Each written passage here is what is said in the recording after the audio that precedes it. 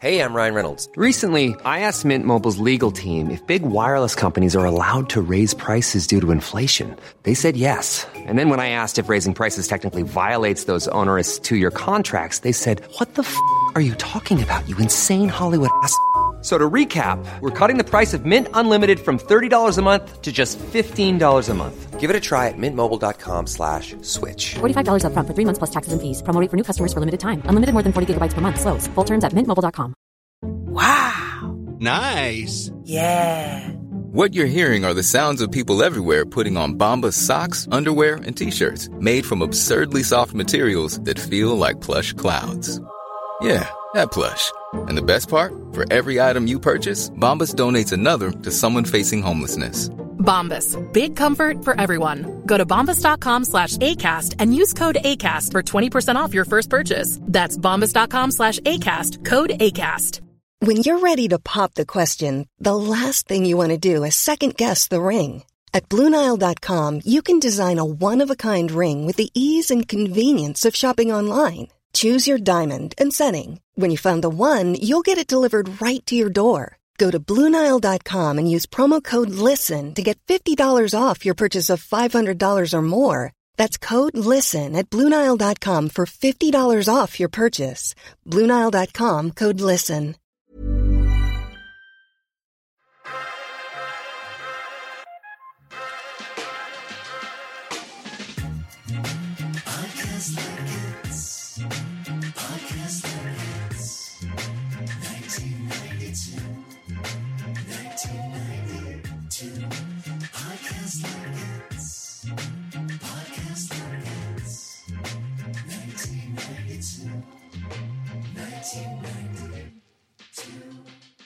Welcome to Podcast Like It's 1992, the podcast where we talk about the films of 1992, knee deep here in water, fly fishing with Tom Skerritt in 2023. I am your host, Phil Iskov, and with me today, back again, thank God she's here, writer-director Jessica Ellis, to talk with me about A River Runs Through It, a movie that I've never seen, nor I believe you had seen. No. Jessica. But like also a movie that I was sort of like felt like I had seen. You thought you actually thought it was Legends of the Fall, if I'm not mistaken. Yeah, I thought it was Legends of the Fall, and I mentioned to my writing partner that I was watching it, and he was like, "I thought that was Prince of Tides." So, which I mean, that does have a water theme to it, so I guess there's something to be said to that. Yeah, this was a movie that like So I'm curious where you land on Robert Redford as a director, because I feel like that's a thing unto itself. Yeah. You know what I'm saying? Like it's really interesting because I feel like, and for our listeners, I'm just going to walk you through his directing credits. Notoriously, first thing he ever directs is Ordinary People. He wins Best Director, it wins Best Picture. It is this sort of widely acclaimed, beloved kind of, I don't know, rich white people problems type movie. That really struck a chord in the 80s or 1980, that is. And he never really recaptures the same level of esteem as a director as he did kind of right at the gate. I think Quiz Show's a straight up masterpiece, but I do feel like that movie kind of weirdly doesn't exist. Yeah, Quiz Show is tough for me. I really wanted to love that movie. I loved everything in it, and I had some of the similar problems that I had with this, which is I think pacing is not his strong suit, and it's very, very slow. He does Ordinary People in 1980. He does the Milagro Beanfield War. I love that movie. That is my favorite Redford movie. I've never seen that film. Oh, you've got to see it. I should watch it. Then he does this in 92. He does Quiz Show in 94, Horse Whisperer in 98, which was a hit. Yep. He whispered to horses with Kristen Scott Thomas and a very young Scarlett Johansson. And then he does Legend of Bagger Vance, a movie that everyone loves. No, it's again, super boring movie. Yeah. Then he does Lions for Lambs, which straight up doesn't exist, which is a movie that stars him, Meryl Streep, and Tom Cruise. And it doesn't exist. I don't think I've ever even heard of it. And I don't know how that's crazy, possible. Right? It came out in 2007. Cruise is sort of a supporting role as this kind of like right-wingy senator. It was sort of like an Oscar Beatty type thing. Sure. But like it just made literally no impact. Because in 2007 you had like There Will Be Blood and No Country for Old Men and Michael Clayton. And like these movies just blew everything out of the water. He has a film called The Conspirator, which came out in 2010, which I don't know what that is. And then a movie called The Company You Keep in 2012, which I have a vague recollection of existing. But all of this is to say that Robert Redford as director is sort of, he was kind of the first, I don't want to say the first guy today, because I mean, I guess that's really Orson Welles, but like an actor that gets best director, that gets best picture, that kind of everybody sort of gives the flowers to and kind of paves the way for your Kevin Costner's and Mel Gibson's, for what that's worth. Thanks a lot, Robert. Thanks, Bobby. So yeah, the reason I bring this up is you mentioned it sort of very astutely. He does have a vision and a style. Yes. But it's kind of snoozy. Very. This was, I'm not going to denigrate the movie too much because I think it has a beautiful theme, but this was probably the most boring movie I've ever watched in my entire life. It is, and like, it, you know, it was made in the 90s, and you and I talked about this on text in a little bit. It was when dads were king, and white dads were king, and like, I just watching it now in 23, I was like, did these people ever encounter a real problem in their entire lives? Like, it is the most minimal white guy shit. It's just unbelievable. While saying that, it's beautiful and there's very profound moments in it. But like, oh my God, is this a slow movie? Especially if you do not care about fishing in any way, shape, or form, which I do not. Which is fair. I mean, so Norman MacLean wrote this semi-autobiographical story collection, essentially. And it was largely kind of rejected by most publishers. Apparently, including one that rejected it on the basis that it contained, quote unquote, too many trees, which is amazing. Which, I mean, respect. It was eventually published by the University of Chicago Press in 1976, and it went on to sell like a staggering amount of copies. Like, it was a very successful collection. Redford chased him for years. This feels like the type of white people shit that existed in the white man shit. Let's be specific. Sure, yes. Where you had sort of your late 70s, early 80s. It was a different world back then, right? Yes. And a story like this, I can understand hitting a vein in a way that it just quite simply would not do today. Yeah. And I think that as I'm watching this, and it should also be said, Redford narrates the film. Boy, does he, in every scene. Well, I mean, he doesn't narrate that much, but he narrates a handful of this film. And the narration is directly pulled from this story. Yeah. There is something kind of comforting and warm about Redford's narration. And in the sense that, like, there's this kind of harmony that exists between my notions of Robert Redford as a human, of which I have very little, truly. Like, from what I've read about him, he seems like a good guy for the most part. Sure. You know, obviously you have the Sundance Film Festival, which ultimately will sort of probably be one of his biggest legacies when everything is said and done. I respect his politics. I respect his artistic expression and the support of young artists and artists in general, and independent cinema, all that kind of stuff. So there's kind of this almost kind of dad, grandfather energy that he has in my brain already. Mm-hmm. And then with that narration sort of kind of hugs the whole film in a way. But all of this is to say, to underline what you're saying, hard to really lock into this movie, like hard to really care about these people. Well, I think he made kind of a classic adaptation mistake, which was that he was so in love with the written version of this story that he forgot to make it into a movie. Like, a lot of the narration in it, it's like, boy, it would be interesting to see that dramatized, like on the screen that we're watching, as opposed to being just told it. And so much of the movie is like, I guess there could be conflict here, but there's really not and you know, he brings in all of these beautiful prose words and stuff. And it reminds me, there was a similar thing done in Seabiscuit, which actually I think did it more successfully because the narration was used as a way to establish the time and the era. And this film sort of starts that way with talking about Montana at this time and the town that the boys grew up in. But then it just becomes a monologue in many of the scenes about what the character is thinking or what is going on. And it's like, this is a visual medium. I should be seeing that. That should be visual. I absolutely agree with you. I think that it's it's clear he loves this story very much, and he has projected a lot of stuff onto this story. Yes. But to sort of piggyback on what you're saying, my biggest issue with this movie is that fundamentally, I don't know what makes Norman and Paul tick. Not at all. Like, I don't know what actually drives them as humans. What they desire. I know that Norm likes Jessie. Great. Sure. For some reason.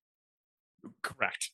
Unclear. I mean, she seems to be kind of as close to a like whippersnapper as you can be in this universe. But yes, I agree with you. Whatever. Paul is kind of a big question mark. And the impression that I'm getting is that I don't know that Norman really knew his brother all that well. Right. I think that he's a bit of a mystery to him to begin with. I don't think the story really illuminates a ton about him.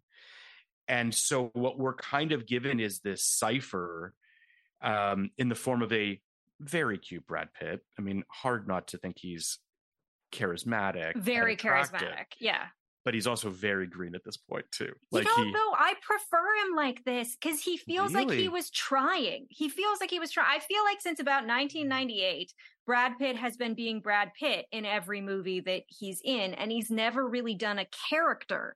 In this, I feel like I actually see him acting, which with him is nice because I feel like he's not just showing up and being Brad Pitt on screen. He's trying to inhabit a character, and I find that much more admirable, you know, and of a pursuit for an actor.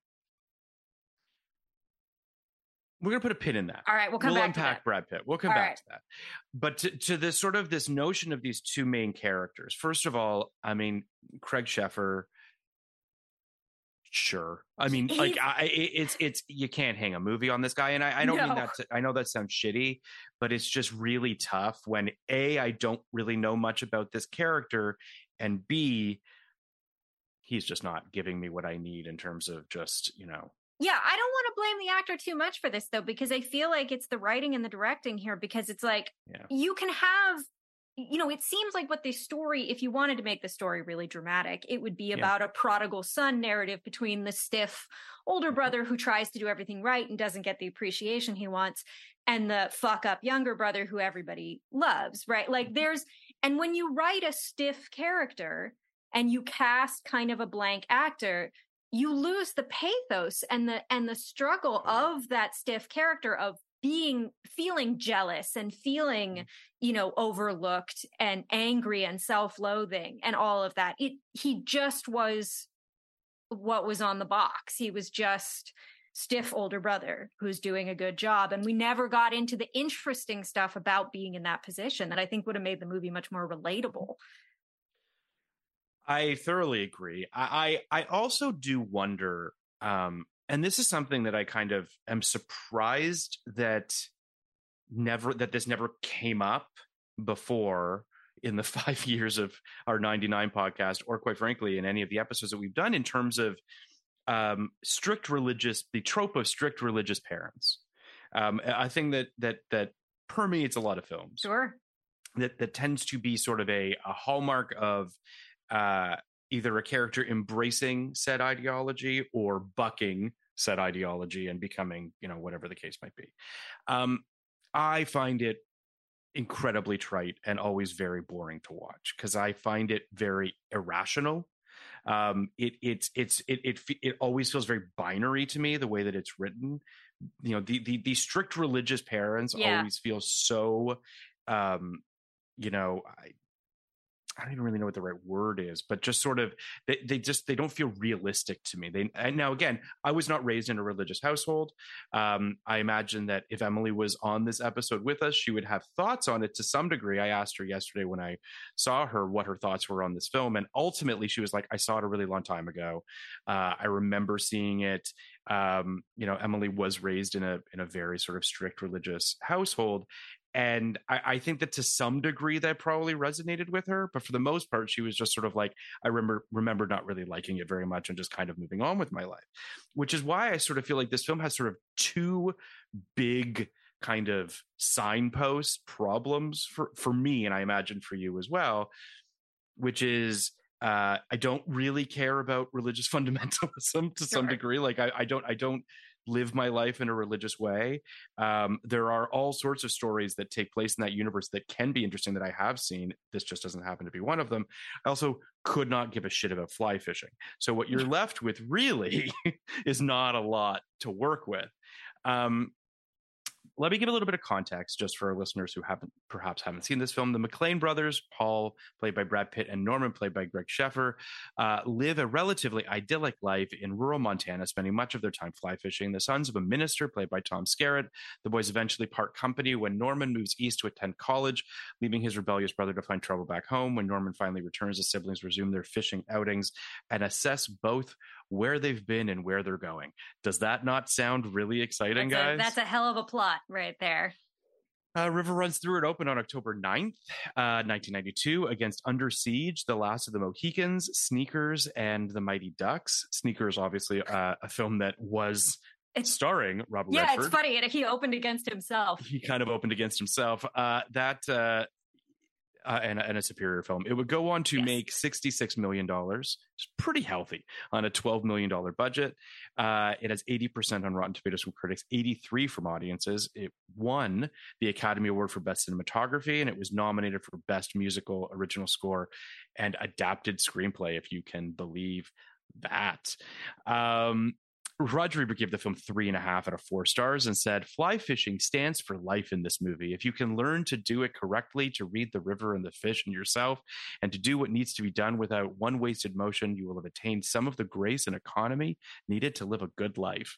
If you can do it and understand that the river, the fish, and the whole world are God's gifts to use wisely, you will have gone the rest of your day." Redford and his writer Richard Friedenberg, exactly. Jessica's face is perfect. Understand that most of the events in any life are accidental or arbitrary, especially the crucial ones, and we can exercise little conscious control over our destinies. Instead, they understand that the Reverend McLean's lessons were about how to behave, no matter what life brings, about how to wade into the unpredictable stream and deal with whatever happens with grace, courage, and honesty. It's the film's best achievement that it communicates that message with such feeling. I mean, sure, that all sounds nice. I don't think that happened in the movie that we watched, but again, I feel like this is another white dad projecting his thoughts onto a kind of a blank page. Like, that sounds like a very interesting movie. I wish that had been the movie. It is interesting because I do feel like there is a grace to the pastor father's character. Right? He doesn't seem stern to be a dick as it has been sort of portrayed in movies like, I don't know, Footloose, for instance. Sure. Where you've sort of got this like dad that's hitting you on the hand with a ruler all the time. It doesn't feel that way. And I do think Tom Skerritt is very good in the film. I always love him, just always. Yeah, he has such a very quiet presence. I just find him enjoyable on screen whenever he shows up. Totally agree. And he's good in this. And he has notoriously said this is his favorite film that he's ever made. And this man made Alien. So, take that for what it's worth. Contact. Yeah. And Contact. And Top Gun. So, he clearly cares very much about, he's bringing that heart and that sort of beauty, if you will, to the role. I just don't know that there's a lot of there. Yeah, I think that, again, it's like the religious, as you're talking about it, the religious aspect could have been a really interesting part of this film because, there is the question, in dealing with, you know, people that have addiction struggles, which is really what this movie is about. Like, why does religion fail to address that too? But that never gets brought up. The religion, it's interesting you were talking about this as a religious film, and my father is a Catholic deacon, but a very liberal Catholic deacon, and so I was raised in a very unusual religious household, and like the religion in this film seems incidental. It seems much more about who Tom Skerritt is as a person. Like, he didn't have to be a preacher. He could have just been a dad who believed in unconditional love but was kind of stern. And I don't find that the pressure of the religious aspect added much to the story. Didn't seem to add much pressure to what the boys were going through. I think the very best thing in this film is the way they show Jesse's family dealing with her alcoholic brother. And it's this situation. They're a much more liberal family. They're all drinking. They're all very boisterous compared to the McClane family. But they also have this big thing they don't talk about outright, which is that they have this family member who's a really messed up alcoholic and having real problems. And it's clearly this huge trauma they're trying to compensate. And then you have the McClane family that is very puritanistic and you know, plain and modest. There's even a line in there about like, oh, he's Presbyterian. I think like that's why he doesn't like our family or whatever. But they are dealing with it in the same way, which is by not talking about it. Like, that contrast between the two alcoholic brothers is kind of where this movie almost feels like The Great Gatsby or something else of that period, where it's like, we're talking about issues by not talking about issues. And again, like, the religion could have factored into that really well, but it doesn't. It's not there in the movie. At some point, there is so much subtext that the story just falls asleep. And I think that's kind of where this ended up. Yeah. I mean, I wish I could say that there was even a lot of subtext. I absolutely agree with you that there's an interesting sort of juxtaposition going on between these two families. But I also feel like they kind of dropped the ball in the Neil stuff, which is Jesse's alcoholic brother. Yeah. Because you don't, there's like this mixture of Norman and Paul seem not just plain and boring, but also kind of like, dumb's the wrong word, but just like not astute to things in the world around them. So because they don't kind of outright say that Neil is an alcoholic until after this kind of weird situation where she tries to force Norman and Paul to take Neil fly fishing with them in the hopes of maybe their sort of something will rub off on Neil from Paul and Norman in terms of like, you know, goodness and whatever. There's kind of this whole debacle where he brings a prostitute and gets drunk, and it's the only time that the film has any sort of like, I don't want to say life, but like something's happening. Yeah, so there's a story occurring. Yeah. And you know, Jesse yells at Norman and says like, how could you have left him alone? And I'm just like, he's a grown man. Like, what do you mean left him alone? Like, I don't see how that's even. See, I found that interesting. I found that line. I don't think she was right to have that reaction at him, because how the hell was he supposed to know? But like, in the terms of like, when you are a family that has a traumatic secret that you're hiding, you forget that everybody else isn't part of the conspiracy to hide this. So it's easy to feel betrayed when someone is not in on the game. You know, I thought that was actually kind of interesting, but it's a ridiculous reaction because he doesn't know he's an alcoholic. But the real failure with that thing is like, Paul has no moment of introspection seeing how messed up Neil is. It doesn't occur to him at all. Like, he thinks it's funny. It's played off as a funny incident. And it's like, you're missing your own pitches. I don't understand. It's weird because like there's this sort of the Norman and Paul are the audience, for lack of a better way of putting it, right? I mean, they're the main characters, or the audience, and I feel like because they're so kind of unaware to some degree, I feel the same way, right? So in that argument, Norman doesn't really understand what the hell's going on. And then it isn't until later where, again, it should be said, at no point is it explicitly said that Norman is an alcoholic. You mean Paul? Sorry, Neil. Neil, yes, Paul Neil. also, Neil yes, and yes, Paul, Neil, yes. yes.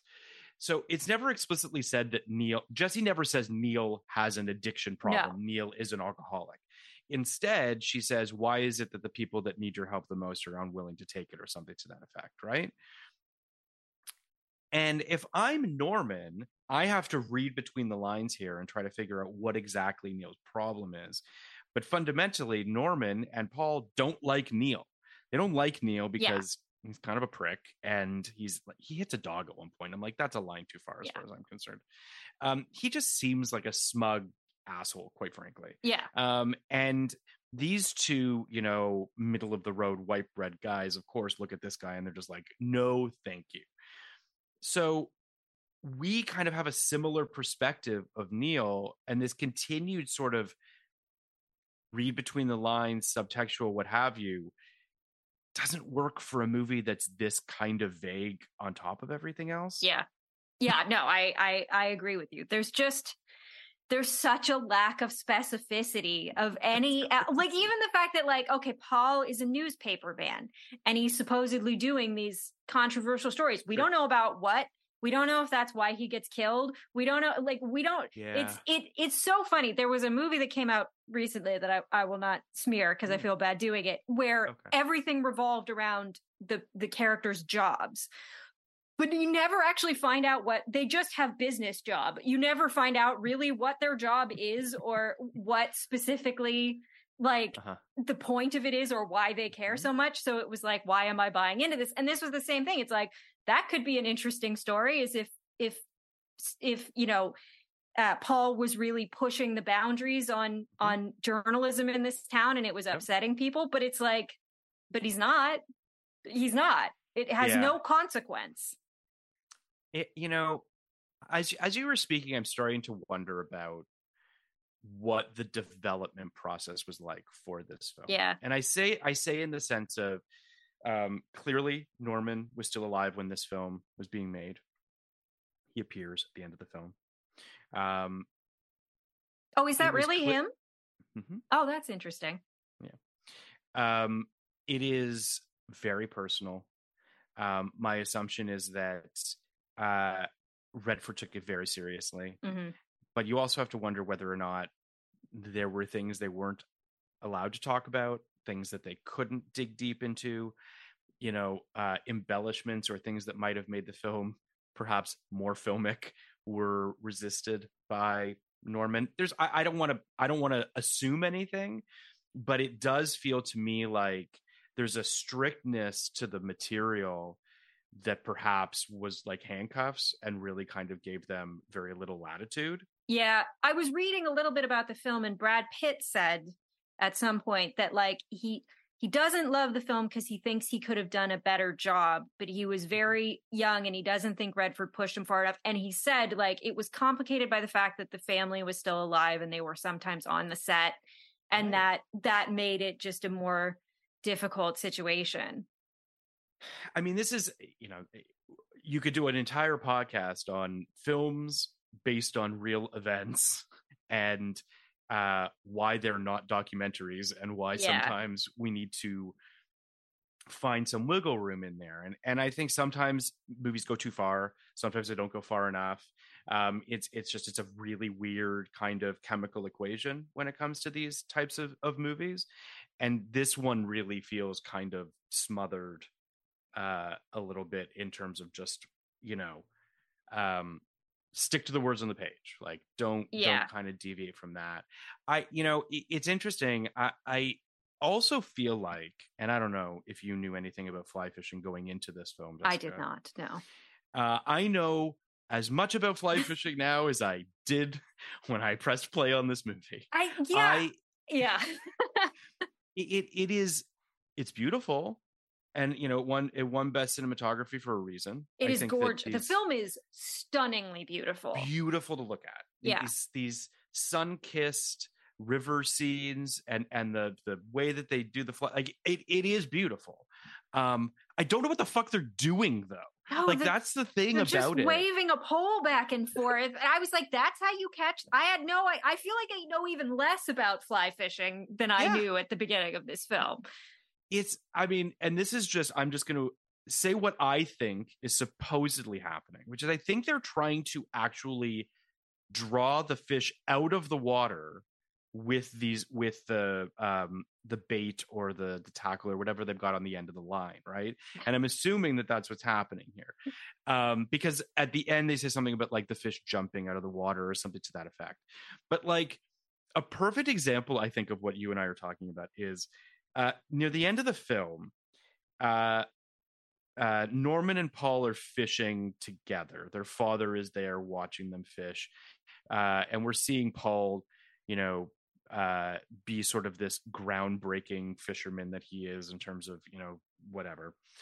And he looks over at sort of a quadrant of the river across from him. Mm-hmm. And the camera locks in on this spot of the river 2, maybe 3 times. And in my head, I'm like, what am I looking at? Why is this important? How is this? And I still don't know. Like, clearly it means something to fly fishermen, I'm assuming.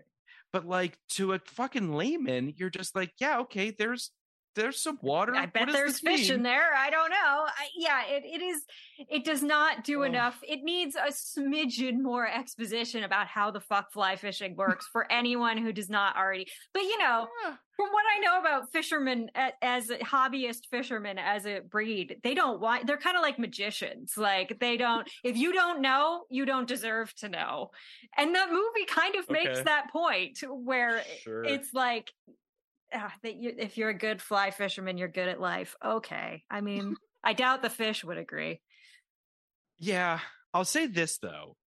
In terms of the fish, they did, apparently, there was something I read here about how so the trout used in the movie were pond raised in Montana and were kept in specifically aerated and cooled tank truck into their big moment in front of the cameras. No hooks were used, no blood was drawn. A line was tied to each film's lower jaw under the careful observance of the Montana Humane Society.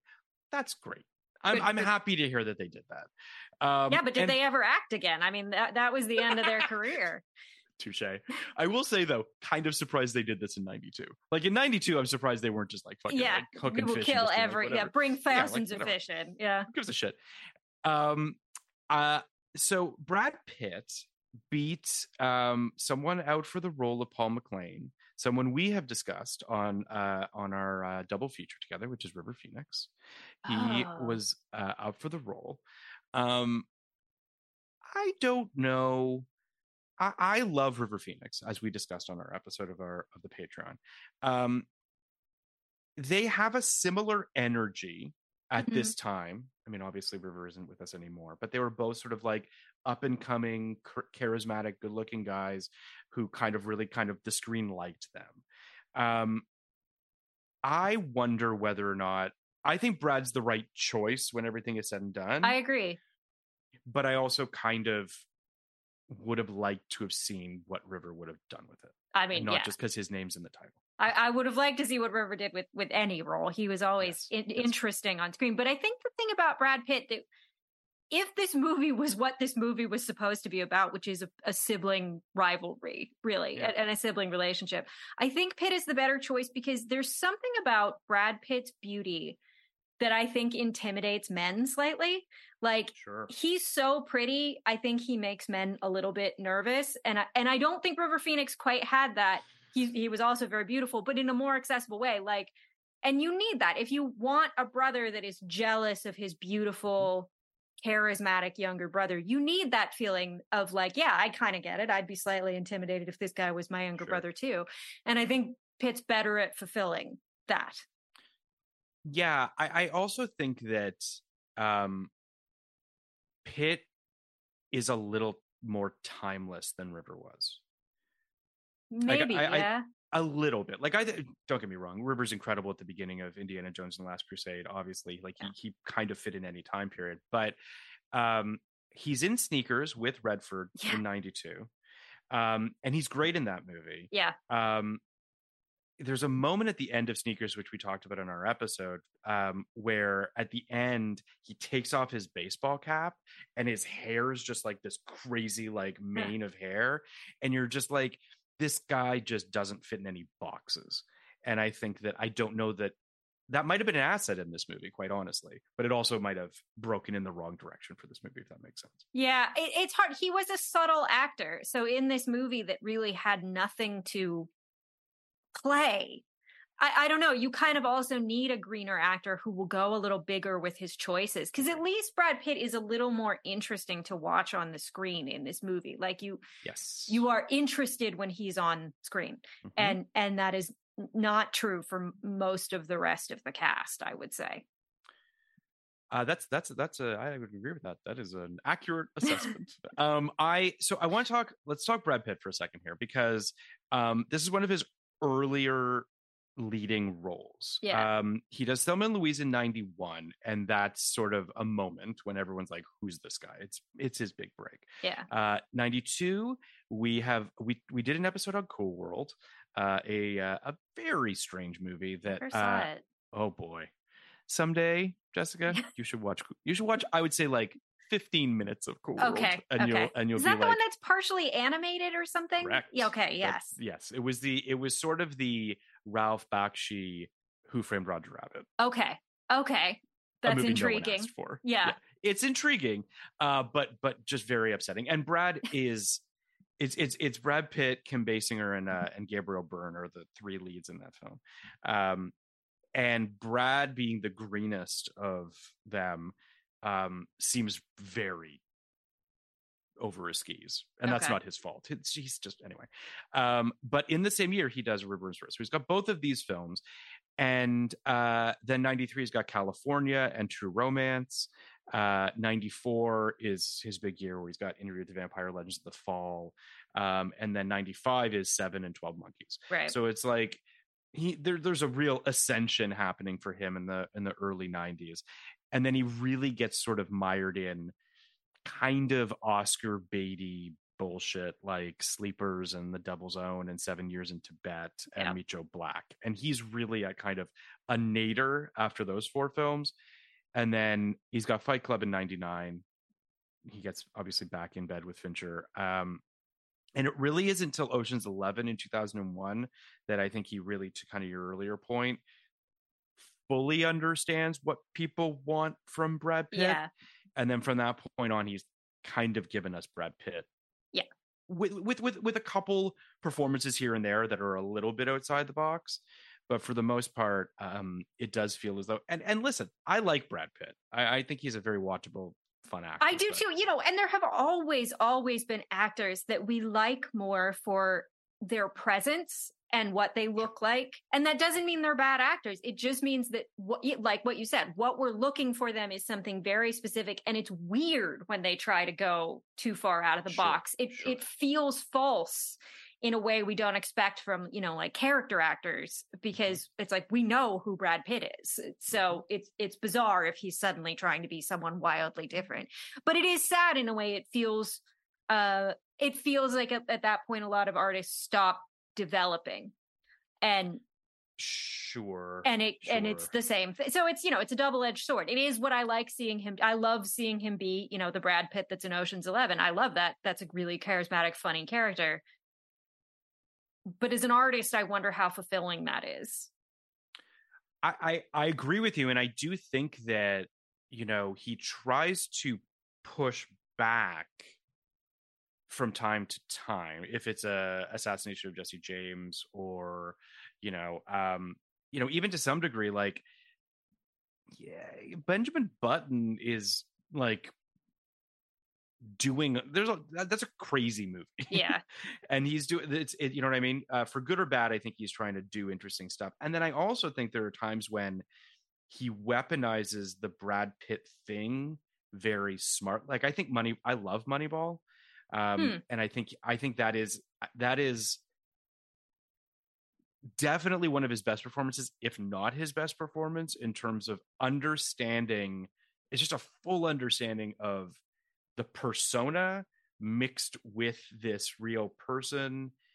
I think he's, and then I don't know, Inglourious Bastards, or, you know what I mean? Like he's done a lot of stuff. Like I kind of look at this filmography and I'm like, it's pretty impressive what he's, the juice he's gotten out of what, if I look at a river runs through it. Yeah. No, I mean, he's had a great career, and I think he's probably somebody that really enjoys being on set and enjoys doing the whole movie business thing. But yeah, Redford was somewhat like this himself. Like, you wanted Robert Redford to be on screen to be funny, sexy, intellectual. Like, you would never cast him in a role that wasn't that. So I wonder if there was a camaraderie between the two of them. For sure. I mean, they do Spy Game together many years later, but yeah I mean, it's one of my favorite Brad Pitt stories, and forgive me if you've heard this before, but so Burn After Reading, the Coen Brothers film that he's in, he'd never been in a Coen Brothers movie, and he read the script, and he said to them, "I don't think I can act this dumb," and they said, "Don't worry, you'll do great." Which I think was a way of saying, you're not as smart as you think you are. Yeah. But I think that there's, to your point, as time has progressed into Brad Pitt's career, I do feel as though there's a self-awareness that's happened, which I immediately give him points for, because, spoiler, most actors don't have self-awareness. That is true. And I mean, I think that, listen, everyone in Hollywood is guilty of that in some form or another. 100%. Yeah. It's not just actors, but I think that there's something interesting there. I think that the camaraderie or the connection between Redford and Pitt, I do think is an interesting one for sure. Yeah. And I wonder if you saw a little bit of a younger version of himself in Brad Pitt to some degree. Apparently William Hurt wanted to play the role of Paul McLean, which I can't really see. I can see him being Norman. I can't see him. That's somebody who definitely thinks he's a lot cooler than I think he is. But that's William Hurt for you.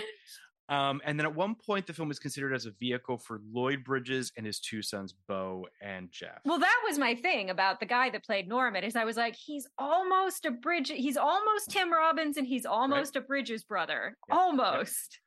But I think that, like, I mean, listen, there's any number of reasons why that version didn't actually come to fruition, but I do feel like, and I don't know if it's because most audiences don't even know this stuff, right? Like, most audiences aren't even cognizant of the fact that, like, some brothers play brothers on, or sisters on film, whatever the case might be. Sure.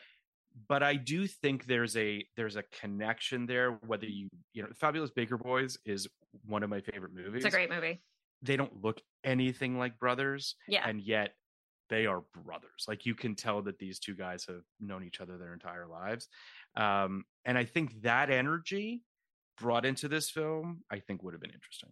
Yeah, it's interesting too. The film starts out with Joseph Gordon-Levitt as a little baby, and you spend 20 minutes with the kids as kids, and actually, I thought that was the best section of the movie. Both of those kids are so compelling; they feel like brothers. It's shot really beautifully and intimately between them, and then it's like Redford forgot he did that, and there's never that sense of brotherliness between the two of them again. It's an odd contrast. Absolutely. It is an odd contrast. And, to harken back to what you said, at the beginning of the podcast, that, like, the lack of stakes and the lack of sort of really feeling any sort of threat to their way of life is just crushing to the movie, right? Like, it takes all of the air out of it. I think about the riverboat waterfall sequence. Yeah. Early in the film, which, by the way, really well shot and really so well gorgeous done. Yeah, I was just like, this is crazy. I don't know, like, how did they do this? Yeah. And then you have this, like, are they gonna live? Is everything and of course they live, but also just sort of like, okay, so that happened. Like, a lot of this movie just feels like scenes where you're like, and then that happened. Yeah. Well, and films about mundanity can be interesting. I think of something like Lost in Translation, which is essentially a mundane film where not much happens. But it is if you're gonna make a film mundane, it's got to be about the fact that people still have the full human experience, even when their lives are somewhat ordinary. And here it's just like, and then this happened, and then this happened, and then this happened, and it's like, I can't tell if you feel anything about your own life. Ryan Reynolds here from Mint Mobile. With the price of just about everything going up during inflation, we thought we'd bring our prices down. So to help us, we brought in a reverse auctioneer, which is apparently a thing. Mint Mobile Unlimited Premium Wireless. How to get 30, 30, bit to get 30, bit to get 20, 20, 20, bit to get 20, 20, bit to get 15, 15, 15, 15, just $15 a month? Sold! Give it a try at mintmobile.com/switch. $45 up front for 3 months plus taxes and fees. Promo rate for new customers for limited time. Unlimited more than 40 gigabytes per month. Slows full terms at mintmobile.com. Hiring for your small business? If you're not looking for professionals on LinkedIn, you're looking in the wrong place. That's like looking for your car keys in a fish tank. LinkedIn helps you hire professionals you can't find anywhere else, even those who aren't actively searching for a new job but might be open to the perfect role. In a given month, over 70% of LinkedIn users don't even visit other leading job sites. So start looking in the right place. With LinkedIn, you can hire professionals like a professional. Post your free job on linkedin.com/people today. It feels very like you're kind of stuck at a family friend's house and they're kind of telling you a story. You know? Yeah. And you're like, yeah, okay, so some stuff happened. Yeah. Like it's what's also interesting too is that I feel as though you have this, and we'll get to the ending when we get to the end, but I do kind of feel as though they sort of pull the rug out from underneath you a little bit. And I think they think that that's effective, but it doesn't do what they think it's doing because you didn't lay the piping for any of it.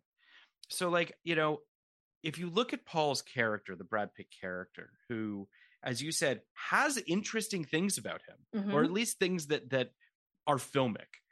He's a reporter. He apparently talks to the president. He does, you know, he reports on interesting things. He's a gambling junkie, apparently. He's, you know, he plays poker. He's in debt up to his eyeballs. He drinks.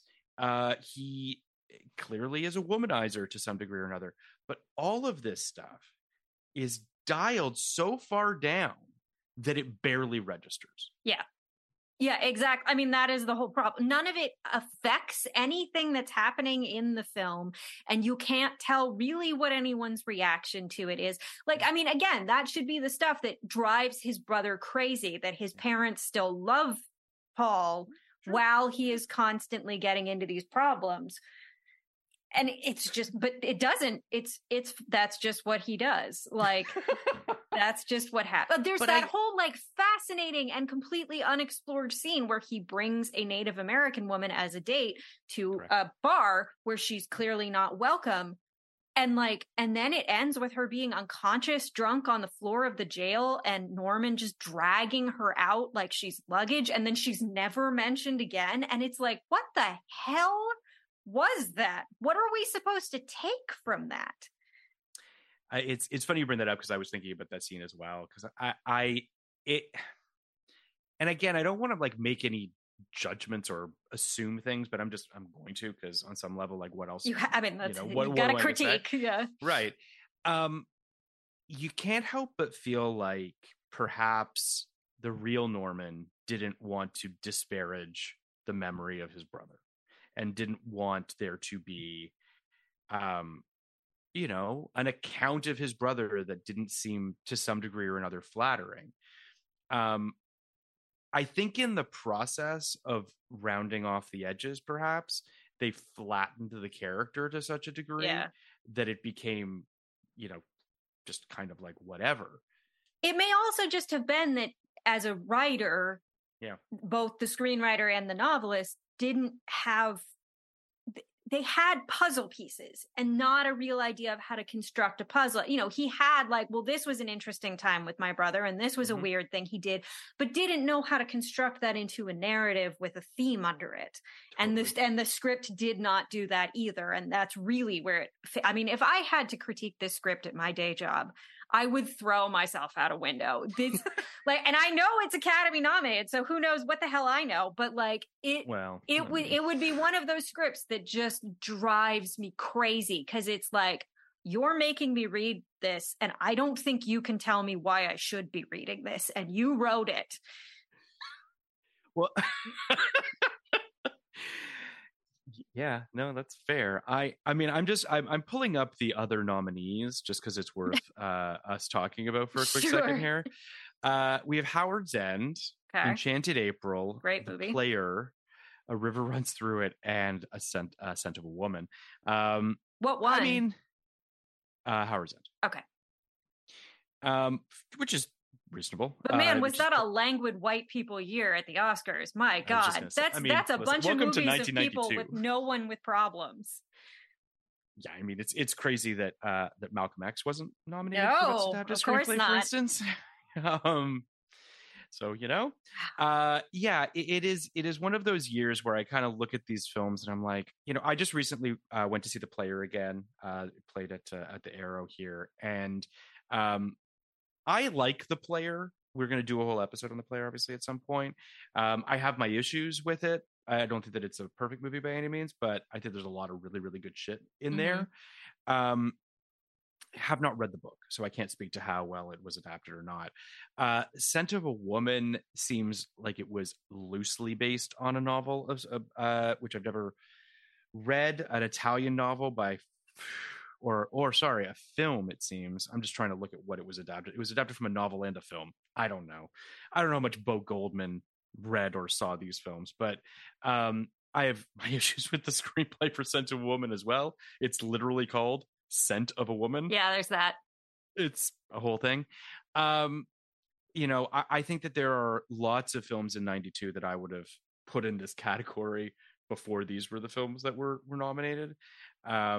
And I'm a little surprised that A River Runs Through It gets in there. Well, I don't know. It feels like the early 90s. And, I was 10. So I don't have a super strong sense of what the film world was like at the time. But it seems like that was the era where we were at the height of these very highbrow period adaptations. That feels like that was the Merchant Ivory height. You're right. What we were really looking at were these very intellectualized, beautiful films about white people having minor problems. So this seems like kind of the peak. No, absolutely. You're absolutely right. And I think that we, as the 90s progress into more sort of, as we veer away from adult movies, and I don't say that to say I just mean movies aimed at adults. And as we start to segue more towards the four quadrant-y stuff that seems to sort of, obviously becomes everything, I think that stuff gets pushed a little bit more to the side. Oh, yeah. Well, I mean, you start getting the younger filmmakers that were influenced by 70s filmmaking rather than 50s and 60s filmmaking. And things just start to get a little more unhinged, I think. And more interesting. Yeah, in a good way, in a positive way. 100%. I think that, just looking at the other sort of nominees of this year in terms of just the, original screenplay, for instance, we have The Crying Game, Husbands and Wives, Lorenzo's Oil, Passion Fish, and Unforgiven. And The Crying Game wins. Yeah. Which is interesting. Yeah. We did a Crying Game episode, which it's a great episode, and I think a fascinating kind of unpacking of a movie that I think is sort of unfairly put in a box. It's a hard one to look back on. It's 100%. So of its time, but yes, it's hard to remember that it was still a big kind of step at the time. Absolutely. And I think, one of the things we talk about in the episode is sort of, the choices that Neil Jordan made and why he wanted to sort of do this depiction, and how, progressive and quite frankly bold it was to do at the time. Yeah. It was weaponized by none other than Harvey Weinstein to turn it into this kind of, tongue wagging crazy twist, even though it happens 45 minutes from the end of the film. So it's not even a twist, right. Really. It's about a man grappling with love and attraction and all these sort of things. But, and then, on top of that, a few years later, you have the horrible, Ace Ventura nonsense. So it becomes this really gross thing that the movie doesn't really intend to be. The movie's weird in its own right, and people should listen to our episode. But I say that just, this is a weird year for screenplays, period. Right? Yes. You look at these 10 nominees and you're just like, I would argue that Passion Fish is a better screenplay than The Crying Game, but as we all know, the Academy Awards screenplay tends to be kind of here's a screenplay Oscar for a movie that we know we can't give anything else to. Yes, this is true. So we are the consolation prize of Hollywood. You know what I mean? So there is kind of that sometimes. But yeah, it's a weird year. Very strange. Well, yeah. Nationally, we were in kind of an identity. You know, the Cold War had ended. We didn't really know what the hell we were doing. Sure. We were trying to reformulate our identity. I'm not surprised. It feels like no, for sure, a weird period of like, who are we right now? Well, I mean, that's the thing that I think Emily and I have sort of been grappling with this mini series or with this series or what have you, and it's one of the reasons that I wanted to pick this year, which is you still have the hangover of the 80s. Yeah. And you still have these, you have a lot of erotic movies, and Basic Instinct is making $400 million in the box office. Like, that's still very real. And then the next year you've got Jurassic Park, and that, the sort of what that precludes to where sort of the rest of the decade goes in a lot of ways. But you're absolutely right. You've got Clinton's about to win in November of 92. So, Clinton, for lack of a better way of putting it, is the next 8 years of the 90s. Yeah. And everything that comes with that, for good and for bad. But yeah, it is I think you're right when you say that, like, this is the kind of last gasp at a thing before a page is turned. Yeah, I think it's really true. Yeah, and I think the Jurassic Park thing is really astute, because it's like the special effects became our identity kind of from that point forward. And I think also Toy Story was a big alteration in what we were aiming at. And yeah, but at this point it was still, I just think we were a little confused. We didn't know what we wanted to be. I you pinpointing technology, I think, is interesting too, because watching this film, which is so tactile, which is so in camera, right? It is the most kind of, a period piece. You feel really, in it. We talked obviously about Howard's End on a previous episode as well, which is a big movie in 92. Like, just, you had sort of period pieces, and this was a thing where adults went to the movies and they learned about history in some form or another. And then when technology comes into play, and anything, I put that in quotation marks, but basically anything becomes possible to render on a screen, from an imagination perspective, that's a game changer, right? Like, it's unbridled imagination, which is exciting to very imaginative filmmakers.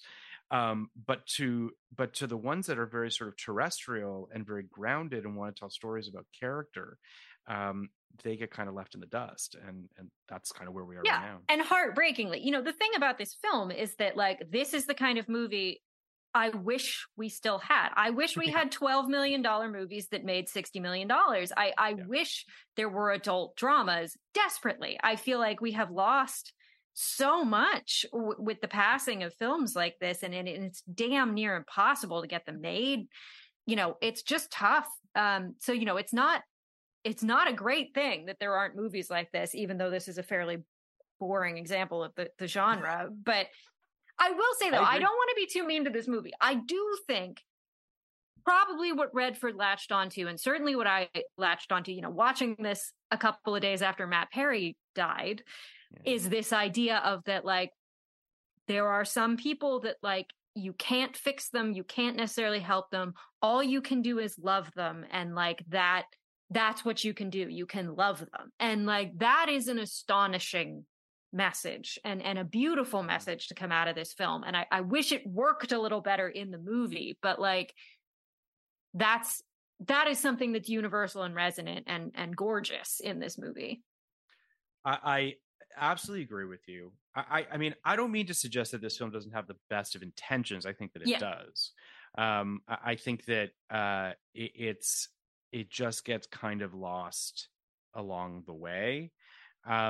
But I agree with you. I think that I wish that what you just said was, like, underlined more in this movie. I think that this movie lacks kind of the courage of its convictions. Yeah.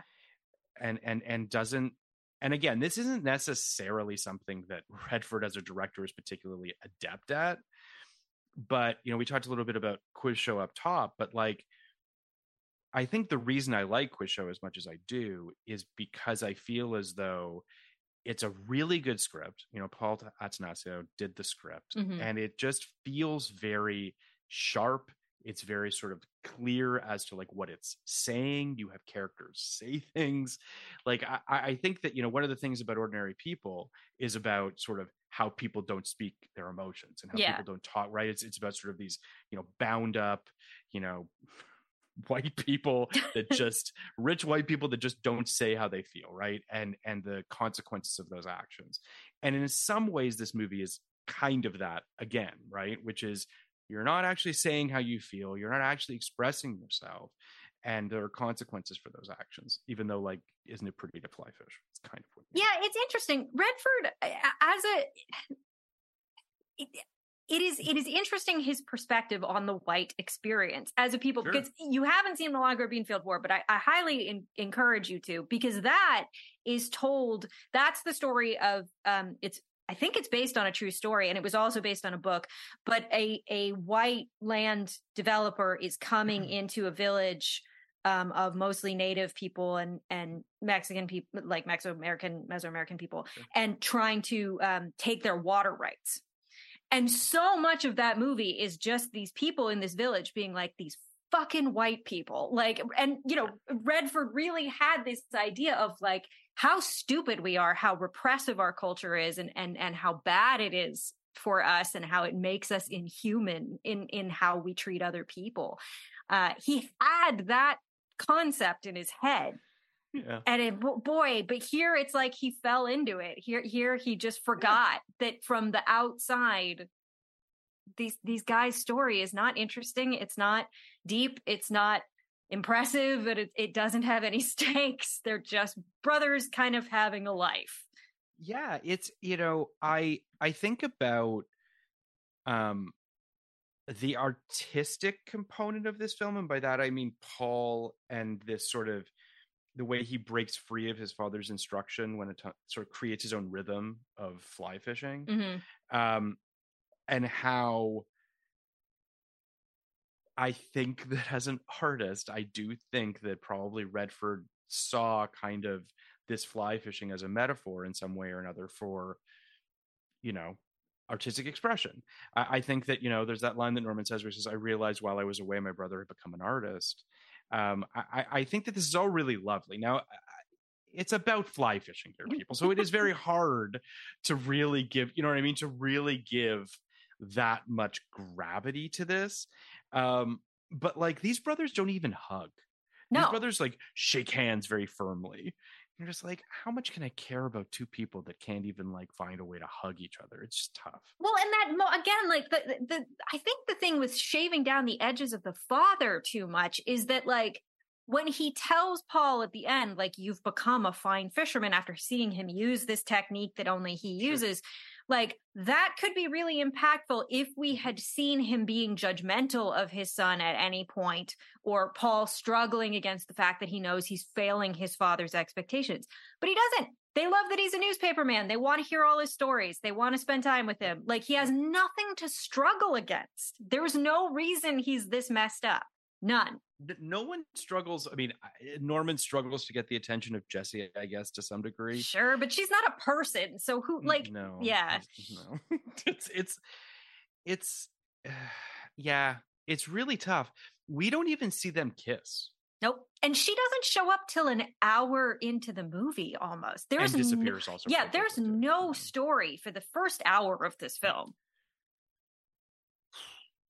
Yeah, it's rough. It's because like you do see as you're watching it, because like there's a lot of love on the screen. Yes. Right. I mean, I love all the sepia tone tin type photographs to kind of punctuate the passing of time. All that stuff I actually thought was really well rendered in terms of like putting the characters inside those time periods. The movie just needs like a kick in the ass is really ultimately what it needs. And it's just really kind of very content to just plod along and be a thing But listen, $66 million and that's like Oscar nominations. I mean, what like, the hell do we know? We don't have those things. There are moments though, and I know we've kind of said white a lot of times, but I do think it's worth kind of unpacking for a quick second here that this movie is sort of the moment that really hit me kind of was there's this picnic at one point. Yeah. Where I'm just like, this is some serious white shit. They're in the middle of Montana, like on a riverbank, and there's like a little band and flappers, and it's just like it's amazing because I think in the hands of a more aware filmmaker, if you're going to make this now, there would be an awareness of how imposing and weird this culture, this excised East Coast culture being imposed on this beautiful natural landscape, how strange and alien that feels. But here it's just presented. That's just what they do. It really is, I was watching it thinking to myself, I understand that back in 92 and in the years that preceded it, that there was no one really keeping Hollywood's feet to the fire of really trying to show the full experience. Certainly nobody who was getting through. Yeah. Right. And some would argue still not nearly, and we are not nearly far enough to, along, but at least now there's a real there's a pressure, there's a desire to be able to show the breadth of the human experience in every story that you tell, or at least to attempt it. There's no attempt here. And I think that not only was that okay, I imagine it was applauded. And that's a problem. I think he was doing about the most that anybody did at the time, because there is the scene where he brings the Native American woman to the bar. And then there's also a scene where the mother is on the phone talking about how she wants to undertake this charity initiative with the reservation. Yeah. And, again, like in the hands of a more fully aware filmmaker, you ask, like, should these fucking white people even be here? Who did they kick out of this land? Why is there a reservation there? Why did they, who did they take this from? And those people are completely invisible in the film, and it's not discussed. But I can't tell, was Redford trying to imply that he understood some of that imposition on the world that these people are putting there? Because otherwise, why is that stuff in there at all?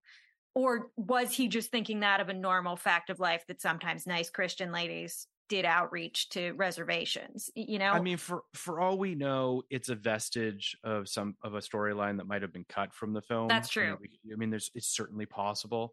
Redford does seem like a very aware person of very much now, yeah, right, and even then, so it does seem strange on some level, for especially considering where this film takes place and the various sort of regions of this country that were this entire country was taken from the Native Americans, but you understand my point. Exactly. Different regions where it's more prominent, and there's a whole story there, right? Like, I want to see that movie. I think that movie is one that obviously should be told, but it is interesting. It's hard.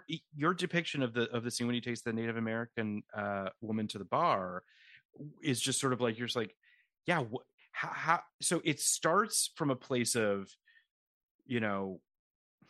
a white person patting himself on the back for getting his girl to come into this bar or whatever. This kind of white savior kind of moment that exists, which isn't in its own way kind of gross, but much more endemic of 1992. Sure. To her being passed out on the floor of a jail cell and being dragged out like luggage. You're just sort of like, what are we even saying here? Like, what's the message? Right. Because certainly from a 2023 perspective, that scene feels tremendously exploitive. Like, the white guys are in no danger. She is in an incredible amount of danger, and the film doesn't acknowledge it at all. And then it treats her like literally like an inconvenient object. And it's just like, Robert, what the hell are you saying? The only bit of that whole sort of sequence or swath of the film that I found endearing to some degree was Jessie talking about her hair and because she's like, she's like, you have the most beautiful hair. And she talks about like cutting it into a bob or whatever. What I appreciated about that was it felt very human. It made me like Jessie. It made me like her for trying to sort of, not just pull this girl into the conversation, but also, it made the scene very human to me, which I appreciated. But it's a blip, and then on to other things. It's just it's very strange. I mean, the female characters in this film leave me wanting. That's one way to put it. Yeah. You've got Jessie. You've got this Native American character who, unfortunately, I don't know if I'm sure her name was said. Mabel, I think her name is Mabel. Mabel, you're right. That her name is Mabel. And then we have Rawhide. Yeah. So Rawhide is this prostitute character. Yeah, she seems like she is out of an entirely different movie. One that might be more interesting than the one we were watching. Yeah. There is a sort of this almost Calamity Jane from Deadwood kind of vibe that she's got. Not that Calamity Jane is a prostitute, but like there's this kind of, they meet her at a bar. We hear this narration again explaining who she is. And then we see her again when she shows up with Neil fishing after, they've tied on a lot of drinks and what have you. Not really sure what to tell you about Rawhide other than the fact that she's kind of shoehorned into this movie. It's just a lot of things that are there. It is just so interesting because watching this film, it looks like you are watching a relic from this very recent and not totally gone time where the only perspective that mattered was white men's. And everything else was just an accessory, an obstacle, or a prize. And it's depressing as hell that was, that was in our lifetimes. That was the kind of film we were exposed to growing up as great art. And like that, it's tough. Like I respect Redford as a filmmaker, and I don't think he's necessarily a misogynist or anything like that, but you see the unconscious misogyny that goes into scripts like this. And it's just like, I don't know what to say, man. Yeah. And it does seem like there's kind of these moments where they're trying to infuse Jessie with a little bit of sort of anti-establishmentarianism, a little bit of like bucking back, or that she's a spark plug at the very least. Like you've got this one scene that where she's driving them home, and decides to drive on the train tracks as a shortcut, and they drive through a tunnel, and there's no lights, and there's this kind of like tension as to will the train crash into them, and then they're driving over the tracks, and he's looking down at sort of the river below, and there's like a totally different way to direct that scene to give it kind of the juice that I think he thinks he's bringing to this moment, this lull in the movie. But the score is bizarre. Yeah. The score is like that. I don't even know how to describe it. It's like, it's playful and cutesy. It's jaunty. As opposed, jaunty. Yeah. Where it doesn't feel like it has any real, that there's any real, as we said, stakes or doom or anything, and it's shot in such a way that's not very dynamic. Yeah. And you're just like, I don't know why you're doing this. Well, and what is the consequence of that scene? And there should be consequence. That's something that she's doing that Paul would absolutely find a hoot. Why is Norman okay with this in his girlfriend, but not in his brother? That's an interesting question that somebody should. It's just like a connect the dots image with none of the dots connected. Yeah. And you're watching it. And as I was watching it, I'm just like, it's expensive to make a sequence. Yes, very. I wonder if they didn't have enough money to pull that sequence off, and that's why it looked so flat. Fair. That's fair. But yeah, the score is unforgivable in that scene. The score is, the Oscar-winning score, right? Nominated. Oscars nominated.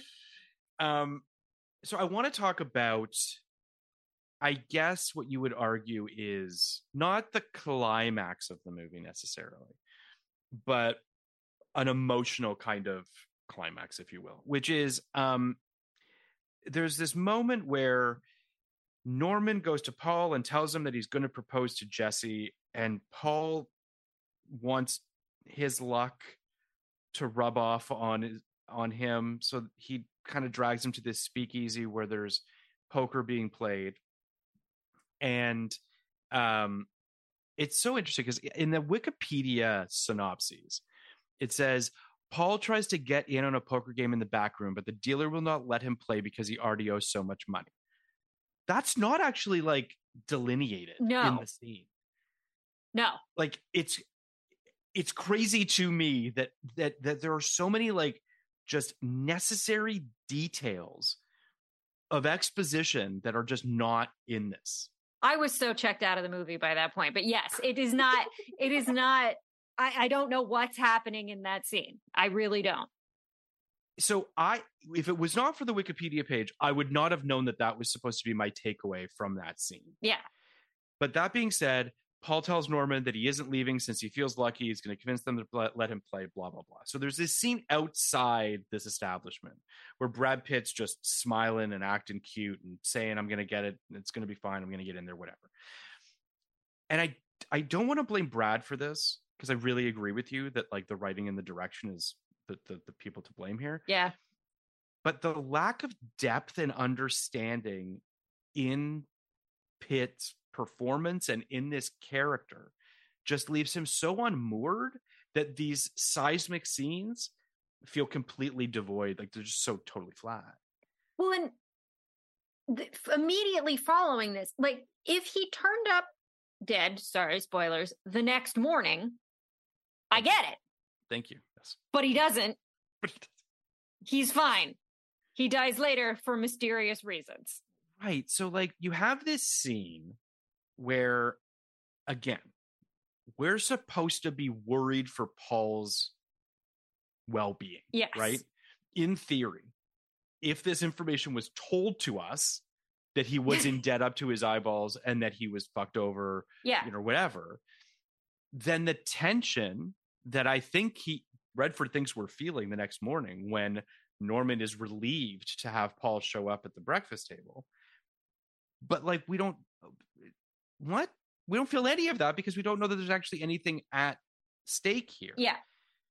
So then they go, the threat is never delineated. I don't know who's mad at Paul or why, or if it's a real threat or anything. Mm-hmm. And I mean, I guess there is a kind of interesting idea in this that Ebert got into in his review, which is this idea that like, we don't know what moments in our life are consequential. Yeah. And like, so in that realm, it sort of makes sense that like he turned up fine after this thing that Norman was worried was dangerous. But then a few weeks later or months later, we have no idea, but sometime later he got killed because like it might not happen tonight, but it could happen sometime, I guess. But that's not dramatic. And also you and I have to work for that. Yes. Right? Like you and I have to sit here and like pulling teeth, extrapolate that from a film that's a studio fucking Oscar movie. Like this we should be, I hate to say this, but like we should be spoon fed this information. This is information that in order for this film to really connect has to have these signpost. It is incredible. Again, screenwriting 101. Right. It is incredible to look back at this and be like, man, they just let people just make movies. Like I know we all think studios are way too overbearing now, and they definitely have overcorrected, but like they just used to hand $12 million out willy-nilly. Crazy.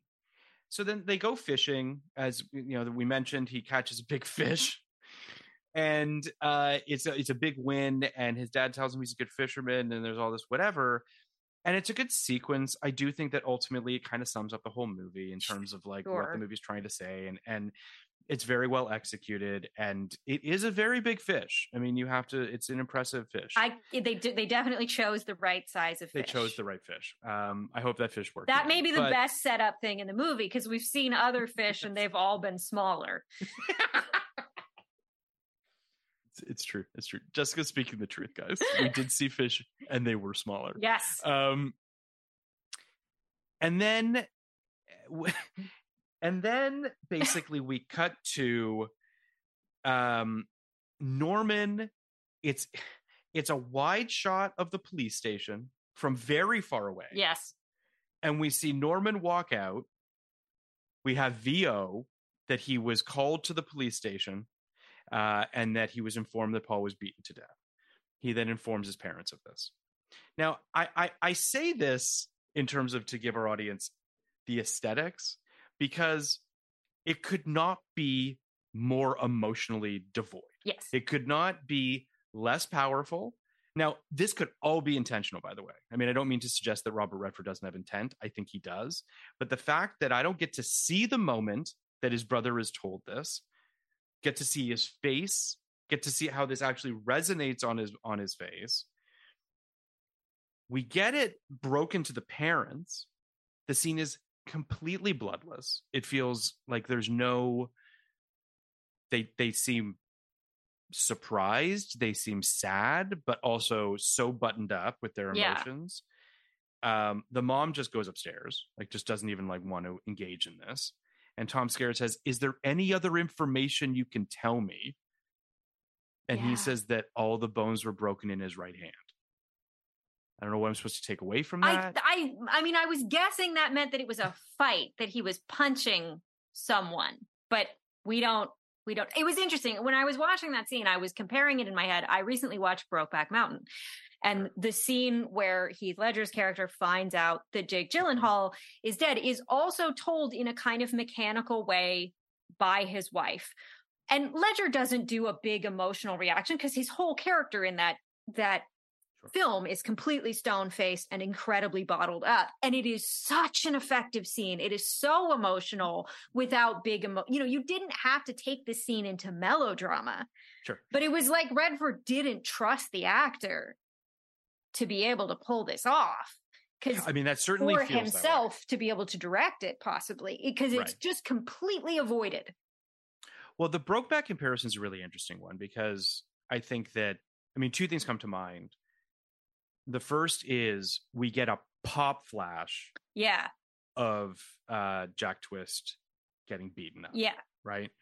So there's a little bit of context to know that oh my God, why am I drawing a blank on Heath Ledger's character's name?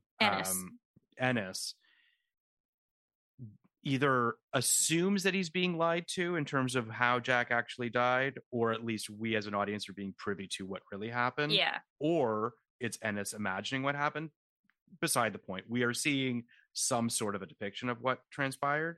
And then obviously it's him hugging the shirt at the end and seeing that release, that catharsis to some degree. We don't get any of that in this, right? No. Like we don't get a pop flash to a fight. We don't get, some, bookie beating him up and saying, "You owe us money." Like nothing like that. And we don't get the catharsis. Yeah, we don't even see the actor's face. Like it feels like from that moment, the entire rest of the movie is shot in profile. Like we get nothing. And so it's meaningless. Pretty crazy. Yeah. And again, like on some level, just for argument's sake, since you and I are sitting here having this conversation, if this is Redford's intent, it's bold. Right? What is what? I can't figure out what the intent is. It could be his intent, but I have no idea what he was intending, if that's the case. Yeah, it's what's interesting is that I think that it's sort of like the film is stuck in between two poles, if you will. Mm-hmm. You have sort of this kind of impressionistic, almost Terrence Malick-y version of this movie. Yeah.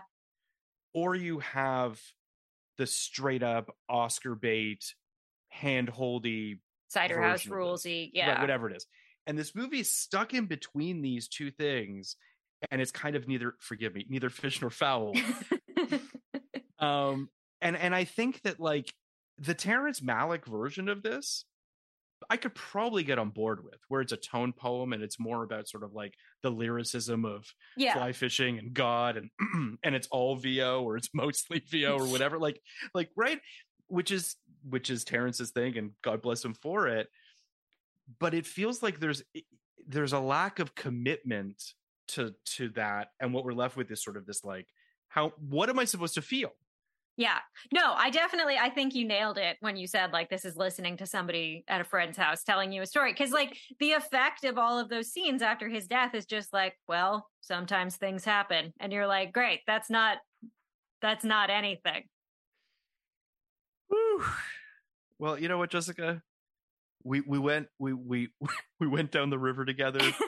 And it was, I mean, I thank you so much for taking the time not to talk with me about it, not just to talk with me about it, but to actually sit down and watch this movie. A movie that I don't think you've ever texted me in all caps before, but I appreciated it. I'm sorry. No, I loved it. I'm going to be forced through a 2-hour epic on fly fishing, as you should. Just for our listeners, you texted me. I just want to read it because it was great. Why am I there? It is. Oh my god, the whole climax is he catches a big fish in all caps with 2 question marks. Yeah, I mean, listen, no one should watch A River Runs Through It. I mean, unless you really want to. If you're into fishing, maybe it works better.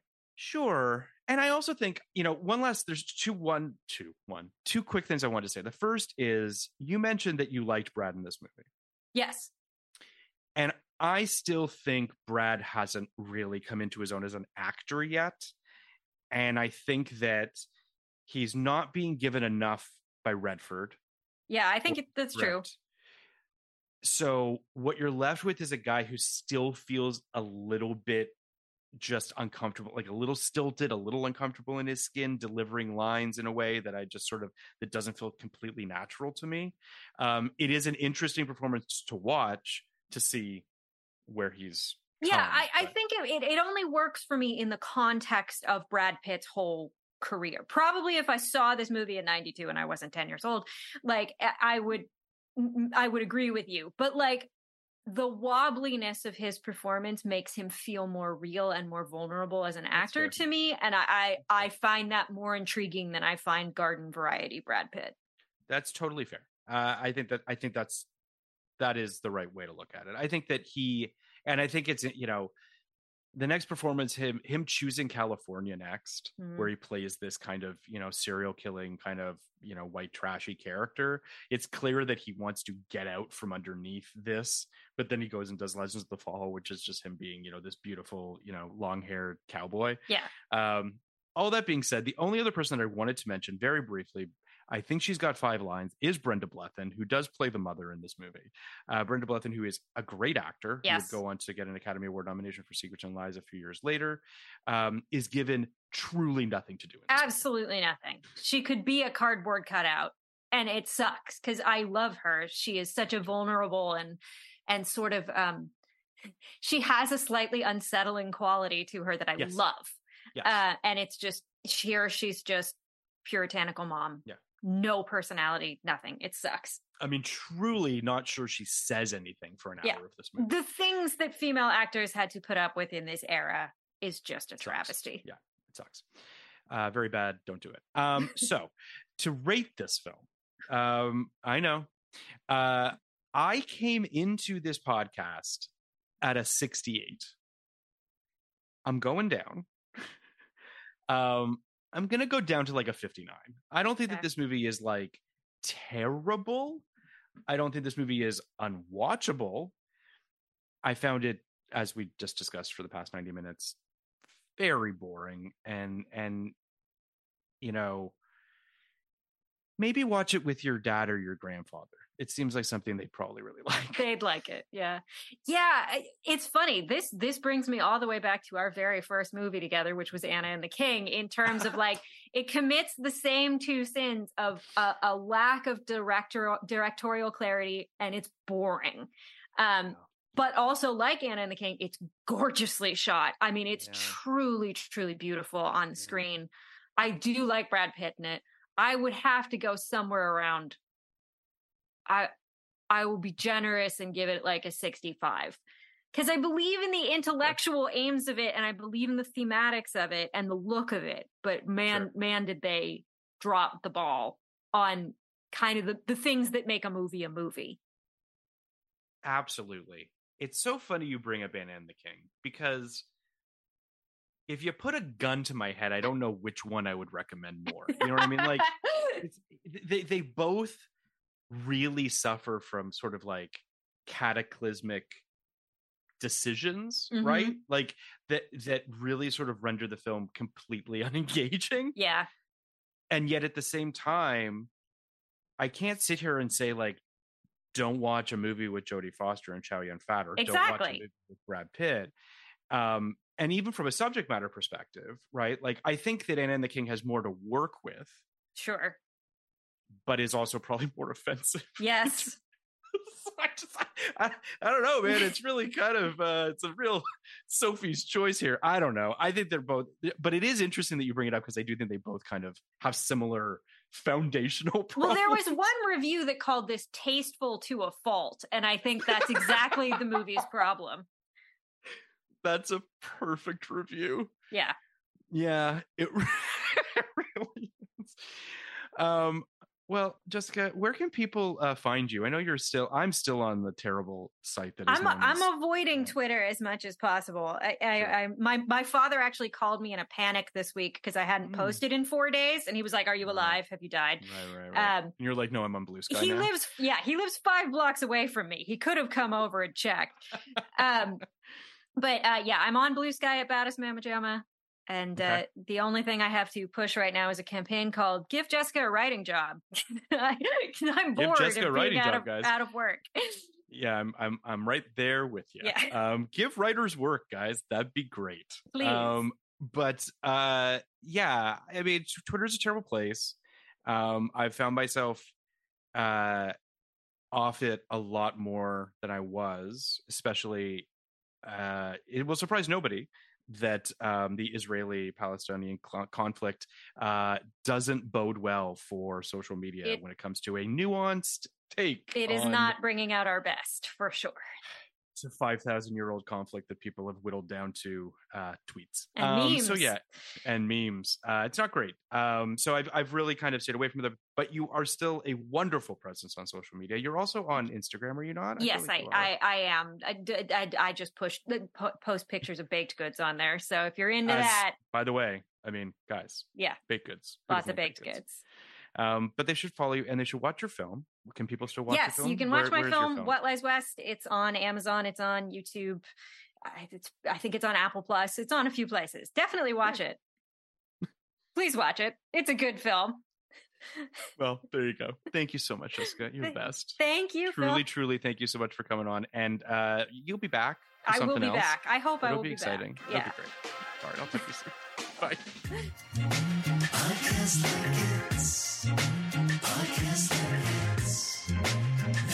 like it's 1992. Podcast like it's 1992.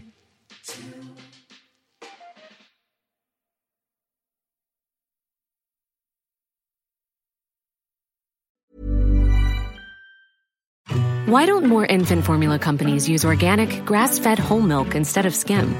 Why don't more infant formula companies use the latest breast milk science? Why don't more infant formula companies run their own clinical trials?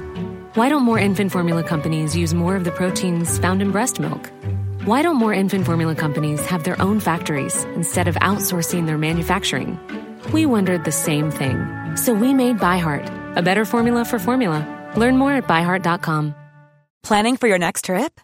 Elevate your travel style with Quince. Quince has all the jet-setting essentials you'll want for your next getaway, like European linen, premium luggage options, buttery soft Italian leather bags, and so much more. And is all priced at 50 to 80% less than similar brands. Plus, Quince only works with factories that use safe and ethical manufacturing practices.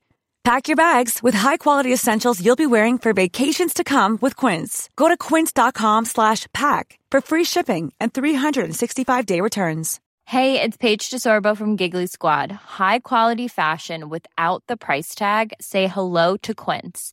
I'm snagging high-end essentials like cozy cashmere sweaters, sleek leather jackets, fine jewelry, and so much more. With Quince being 50 to 80% less than similar brands.